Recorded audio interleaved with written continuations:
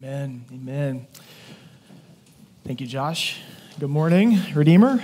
Good morning. Good morning. Good to see you. Welcome. Glad you're here. If you're a guest with us this morning, I want to especially welcome you. My name is Jordan. I'm one of our pastors here at Redeemer, and we are kind of in between sermon series this morning. We just finished up a study of the Gospel of Mark, and next week we will begin a new study of 1 Corinthians. We'll spend the rest of the year walking through Paul's first letter to the church in Corinth, and I am very excited about that study. I think it will be a timely one, a relevant one, not only for us as a church, but just for the church in general, in our culture and in our context, to study 1 Corinthians.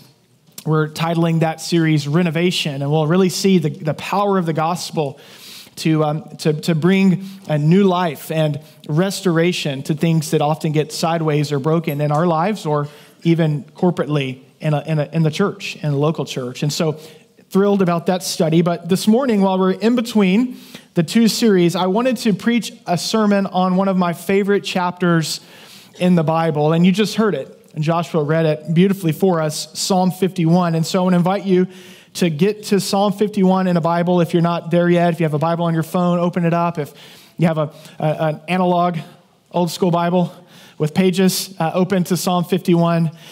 And as you get to Psalm 51, I want to invite you back into this text with a question. And the question is this: when the sin in your life gets exposed, what do you do?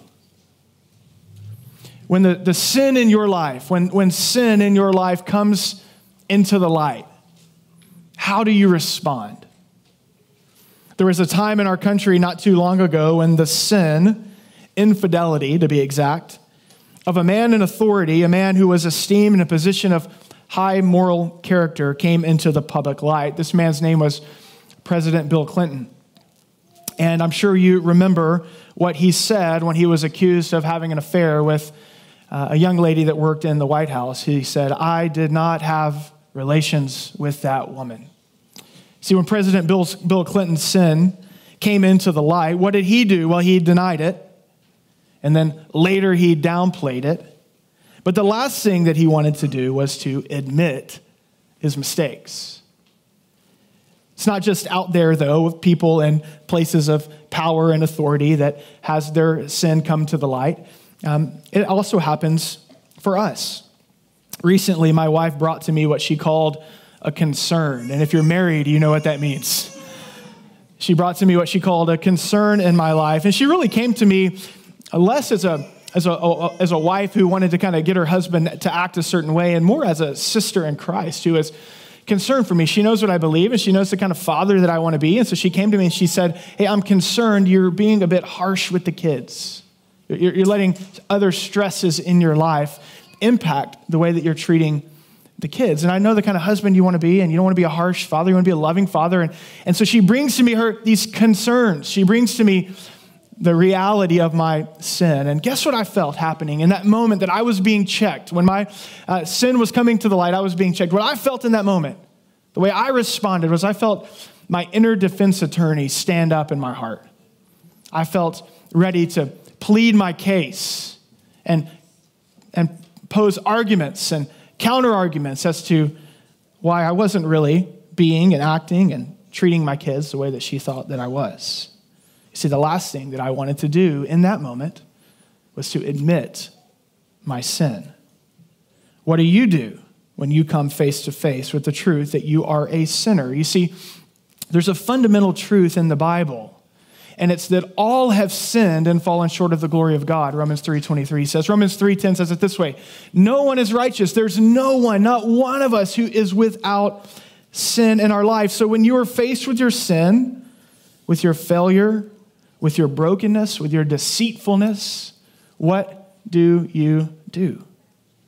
I want you to hear another fundamental truth of the Bible, and it's this: it's because God is merciful, we can come clean with our sins. I want you to hear me this morning. The mighty mercy of God is available to sinners like you and me, and the mighty mercy of God is able to cleanse us, able to redeem us. Psalm 51 tells us what the mercy of God can do when we confess our sins. If you read the note that's at the beginning of Psalm 51 in your Bible, it tells us two things. First, it tells us that this is a Psalm of David. What are Psalms? What are the Psalms? Well, if you're new to the Bible, the Psalms are a collection of hymns and prayers and poems that act in a way sort of like a playlist for God's people in every generation. How many of you have a playlist that you often go to on your phone that maybe it's your workout playlist, or it's your commute playlist, or it's your folding laundry playlist, whatever it might be? The Psalms are to act like a playlist of sorts for God's people in every generation, a playlist that we go to, that we click play on, that reminds us of who God is, his nature, his character, how he's acted, and what he's promised to do. It's a collection of songs and hymns and prayers. It ought to be a thin place in our Bible, especially this one, Psalm 51. It's a Psalm of David. Who is David? Well, David is a mighty king of Israel. He was anointed by God, appointed by God. He's described in the Bible as a man after God's own heart. He was a shepherd boy who was called out by God and chosen to become a great king of God's people. He's used by God. He was faithful to God in many, many ways. But yet he too, David, this mighty man of God, was fallen. He, like you and I, was a sinner. David is a man who experienced temptation in a moment. He allowed temptation in a moment to grow. He let it go unchecked in his life. In fact, it's possible that he entertained it. And eventually, this temptation led the mighty King David, the faithful man after God's own heart, David, to commit adultery with another man's wife while he was away in battle. In fact, if you could think of it this way, Psalm 51 in your Bible, you can imagine it blue and underlined, like it's hyperlinked. It's inviting you to click it. And if you click it, you click through it, and it takes you back to 2 Samuel chapter 11. 2 Samuel chapter 11 is where we read the story of David's adultery, of David's sin.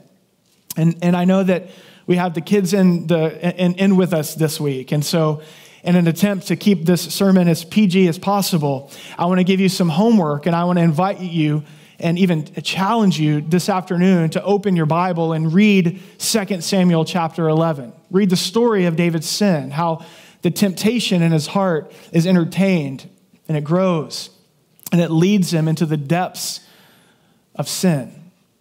Read 2 Samuel chapter 12 of how God comes to David and shines the light of his displeasure on David's sin. 2 Samuel chapter 11 teaches us something fundamental about sin, and that it's that sin lives on two axes in our life. First and foremost, our sin is before God.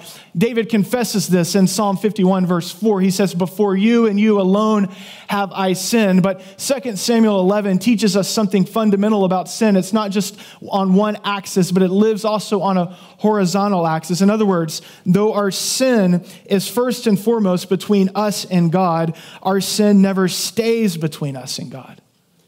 Shrapnel always flies when we sin against the Lord. Other people always get hurt when we sin against the Lord. You see, in 2 Samuel 11, we see that King David believes a lie that he could entertain temptation and no one would ever know. Everyone's away at battle. He's the mighty king. He sees Bathsheba on the rooftop. He believes the lie that he could entertain temptation and no one would ever know. He believes the lie that he could enjoy a hidden moment and indulge in sin and no one would ever find out. He could keep it quiet. He was the king after all. He had power after all. But sin is never this simple. This is what we must understand. This is not how sin works. Shrapnel always flies. Just go read the rest of the story and you'll see how much more complicated and devastating things get as a result of David's sin. Let me summarize it for you a bit. Bathsheba ends up pregnant. David goes into sin management mode, and I'm sure that there are some of you that know what this means. Goes into sin management mode. He tries to get Uriah, her husband, to come back, but Uriah is faithful to God and won't go be with his wife. And so then he gets even more desperate. He thinks that he can cover up his sin and hide his act from the people. And so in a cowardly act, he has her husband killed in battle. Bathsheba finds out that her husband has been killed. She goes into mourning, lamenting. David takes Bathsheba to be his wife. He thinks he can manage it all. He thinks he can cover it up. He thinks he can keep it all under wraps. But I want you to hear how 2 Samuel 11 ends. All of David's work to manage his sin. And it ends this way, verse 27.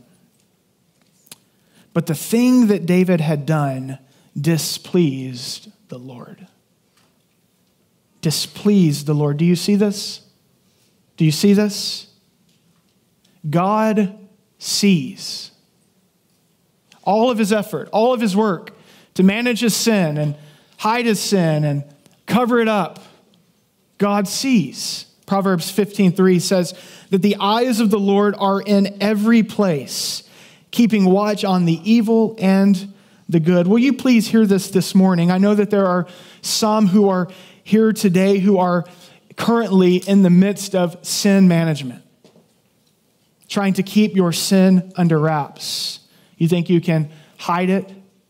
You think you can fake your way through the Christian life? You think you can click and clear your sin away and no one will ever know? But would you please hear the word of the Lord this morning? God sees. God knows. I want you to hear me. It's only a matter of time before your sin is exposed, whatever it may be. It's only a matter of time before it splatters.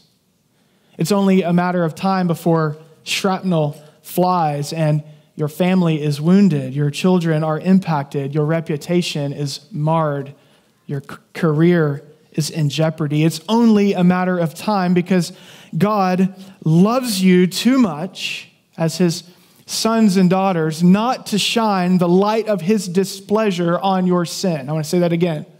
God loves you too much not to shine the light of his displeasure on your sin. This is exactly what happens to King David in 2 Samuel 7. In fact, the reason that we have Psalm 51 in our Bibles to read and to pray and to have central in our playlist, the reason that it's in our Bible is because God in his kindness and his love shines the light of his displeasure on David's sin. He sends him a messenger, the prophet Nathan, who comes to him in truth and in love, and he tells him that God sees, that God knows, and that God is displeased with his sin, that his sin is not hidden from the eyes of the Lord.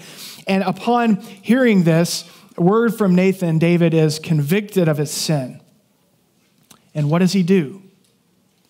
What does he do when he's convicted of his sin, when the heavy hand of the Lord's conviction comes upon him? What does King David do? Does he downplay his sin? Does he say, oh, it's not really that big of a deal, Nathan? It's not that big of a deal, God. Come on, I'm the king after all. Does he minimize his sin?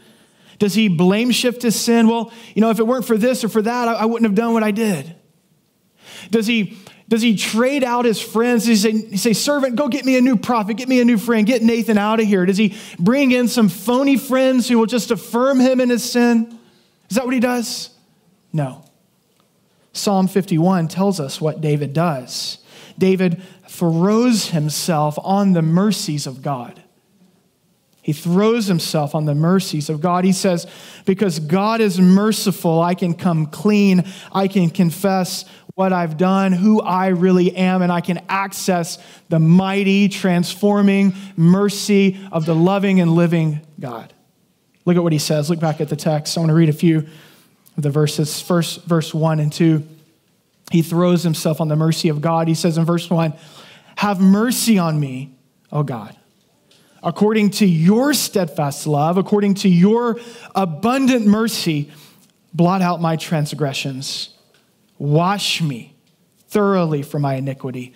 Cleanse me from my sin. First, David appeals to the nature and the character of God. He knows who God is. He doesn't come to God on his own merit. He doesn't come to God thinking that, well, the magic trick of forgiveness is that if I kind of say a prayer, then God will forgive me. That's kind of how it works. No. It's not about the words that we say or the prayers that we pray. It's about who God is first and foremost. And he says, God, you are steadfast in love. Your love never fails and it never changes. And you've marked my life with your love. And I'm appealing to your mighty love for me. And then he says, God, you're so merciful. It's who you are at your core. You are abundantly merciful. In other words, the mercy of God never ends. It never runs out. It's constantly overflowing. He appeals to the love and the abundant mercy of God. And then he says, verse 7, purge me with hyssop, and I shall be clean. Wash me, and I shall be whiter than snow. Verse 10, create in me a clean heart, O God, and renew a right spirit within me. It's not just what's on the outside that needs to be cleansed, but it's my heart. It's what's on the inside. David teaches us something about sin. Sin isn't just bad things we do. It's something that's within us. It's desires in our heart that then come out sideways in actions. And he says, cleanse me in my innermost being. I need a ceremonial cleansing is what he's saying. A cleansing of the Spirit, a cleansing of God. I can't clean myself up. Verse 12, restore to me the joy of your salvation and uphold me with a willing spirit. Verse 14, he says, deliver me from blood guiltiness. He's saying, deliver me from the death that I deserve. O God of my salvation, and my tongue will sing aloud of your righteousness. I want to give you 4 things that David teaches us about the mercy of God. 4 things that the mercy of God can do for you. First, David teaches us in Psalm 51 that for those who repent, the mercy of God will free you. Verses 3 through 5. Look back at verses 3 through 5 in your Bible. David essentially humbles himself. And we see that the mercy of God frees us from the pretending, performing, projecting life. He humbles himself. He says, God, you see me and you know me. I was born into iniquity. I'm a sinner in my innermost being, God, and you see me and you know that. And so he's freed to admit and acknowledge who he really is. He is desperate and dependent upon the mercy of God. And then he teaches us, secondly, that the mercy of God for those who repent, it can cleanse you. God's mercy can cleanse you today. White as snow, he says. Cleaner than you can imagine. Can make you pure in heart, he says in verse 7. He goes on in verses 10 through 12, and he teaches us that the mercy of God, that it can renew your spirit. Did you know that sin suffocates you? You know that. Sin suffocates us. Some of you are wondering, where's the joy gone in my life? Where's the joy gone in my relationship with Jesus? And it's because there's sin in your life that you've been hiding, that you've been holding on to, that you haven't confessed. It has grieved the Lord and it's grieved his Holy Spirit. It's suffocated the joy out of you. But upon confession and throwing yourself upon the mercy of God, David says that you can be renewed, that your joy in the Lord can be restored in a moment, in an instance, that it would even strengthen your body and your soul, he tells us in verse 11 and 12. It can lift up your countenance, the mercy of God. Wow. Finally, David teaches us in this psalm that the mercy of God moves us. It will move you. It doesn't only lift you up out of sin and forgive you of sin, but it will move you away from sin into the presence of God, to worship God rightly. Verses 13 through 15, we see David teaching us this lesson that as we receive the conviction of the Lord and we respond with confession, that will then lead us to repentance, to actually turn away from sin. That's the distinction between confession and repentance. Confession is acknowledging our sin before the Lord. Repentance is to turn from that sin and turn back to the goodness of God. And it moves us to the goodness of God. What a gift. That's what Psalm 51 is. It is a gift to God's people in all times and all places to remind us of, first of all, what a gift conviction is. Will you please hear that this morning? There are some of us that think conviction is a dirty word. that we want to stiff arm the conviction of the Lord in our life. And that's a lie of the enemy.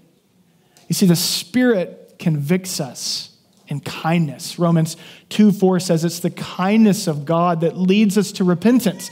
The Spirit and the loving kindness of God wants to convict us. The enemy, if you're feeling condemnation in your life, that's the voice of Satan. The voice of the Spirit is the kind voice of conviction. And so many of us want to stiff-arm conviction, but I want you to see this morning from David and from Psalm 51, David, the utmost sinner. Go read 2 Samuel 11.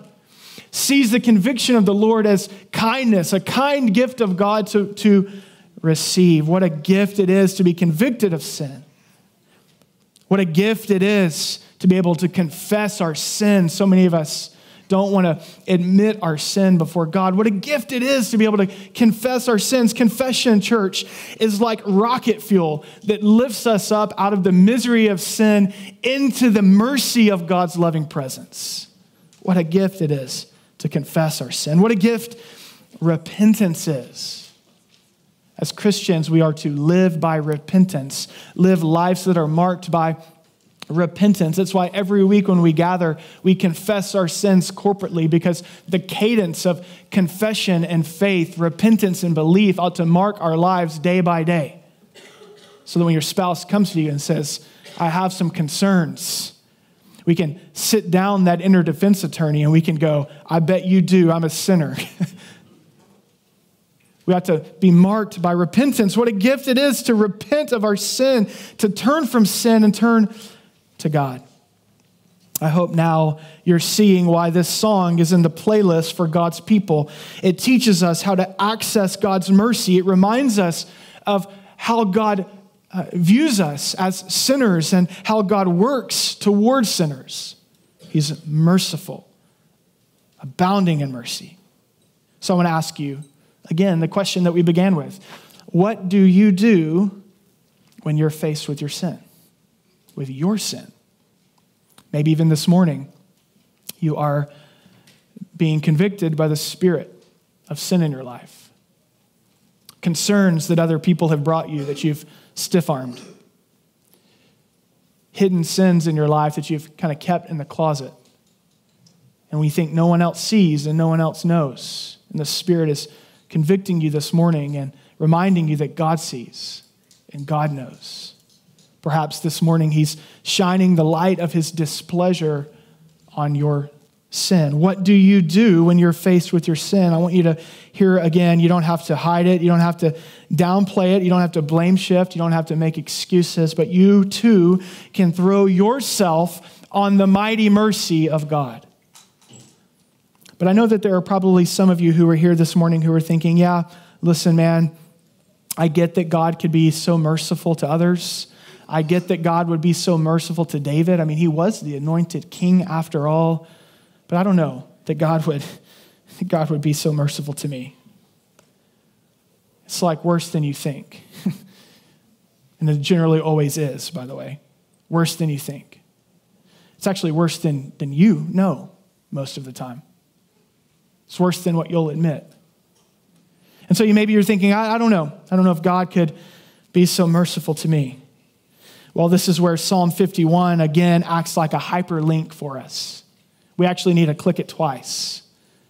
But this time when we click it, the second time, it doesn't take us backwards. It's actually going to take us forward. It's going to take us to another king, a truer king, a king who was also chosen and anointed to deliver God's people, to defeat our enemies. King who too found himself alone. A king who found himself tempted in every way. Yet this king was tempted without sin. Yet this king, unlike David, never sinned. This king was blameless. He was holy. He was perfect. He lived a life in which his power was palpable. Yet he'd never used his power to victimize the weak, but to lift up the lowly.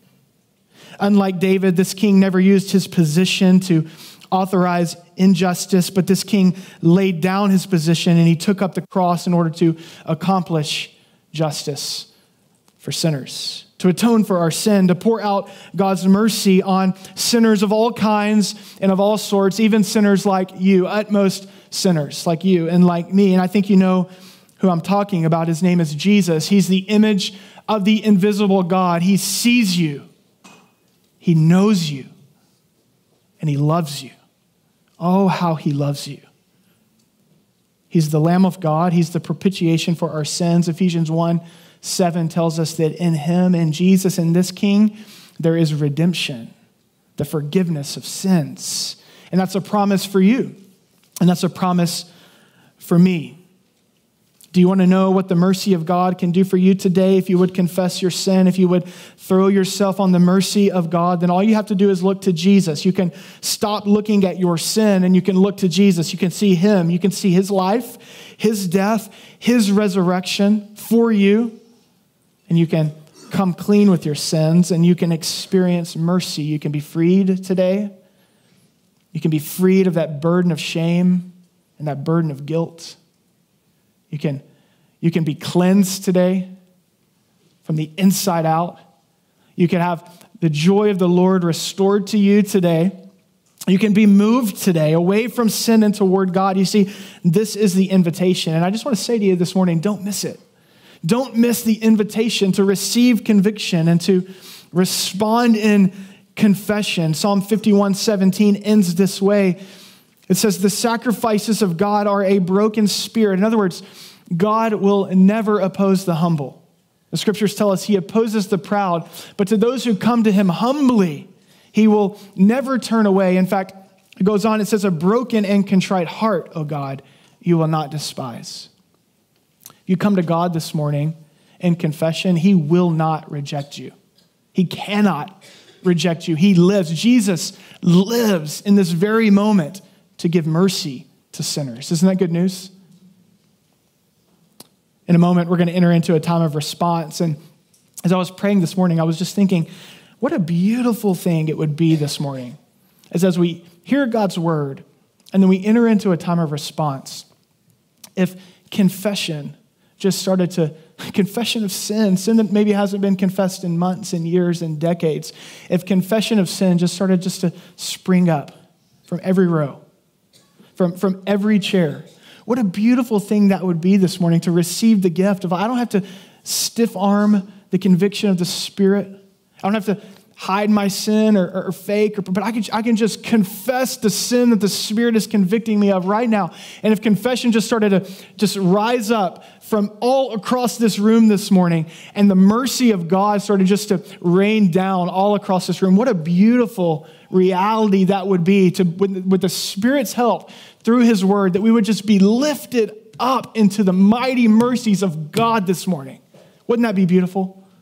Well, we're going to have an opportunity to do that in a moment. We're going to respond in a moment. I just want to invite you before we come to the table, if you want to just take a moment in your seat, in your row, and just sit with the Lord and confess. Maybe you need to write out a confession. You need to pray a confession. If you want to come up to receive the elements and then take a knee here at the altar, you're always welcome to do that and just confess your sin. If you need someone to pray for you, I'll be in the back and I would love to pray with you. But I want to just say, let's not miss the opportunity this morning to receive real mercy from the living Christ today.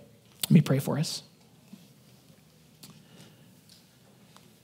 Father, we thank you that there is no sin that you will not forgive when we come to you in humble repentance. Father, we thank you that there is no life that you cannot mend in your mercy and grace where there is redemption. Father, we thank you that there is no wound that you cannot heal. As shrapnel flies when we sin, and we are often wounded by the sins of others. Some of us this morning have carried in wounds from the sins of other people, and we say, God, thank you that there is no wound that you cannot heal in your mighty mercy. And we acknowledge humbly before you that there is no sin in this room that you do not see. You see us, and you have so loved us in our state that you've sent your Son, that we might be forgiven and redeemed. I pray this morning that you would grant us the courage to come to you in repentance to claim your mighty mercy in our lives today, in this moment, before it's too late. We thank you for your steadfast love and for your abundant mercy. As we come into a time of response, Holy Spirit, we invite you to move in our midst. We pray that confession would rise up all across this room this morning and that mercy would rain down. As we come to the meal that you have set the table for us, we pray that as we receive the bread and the juice, your body and your blood, that you would nourish us with your grace, that you would lift us up, that you would pour the love of the Father into our hearts this morning, that our lips would proclaim your praise and that our lives would declare your goodness. In Jesus' name we pray. Amen.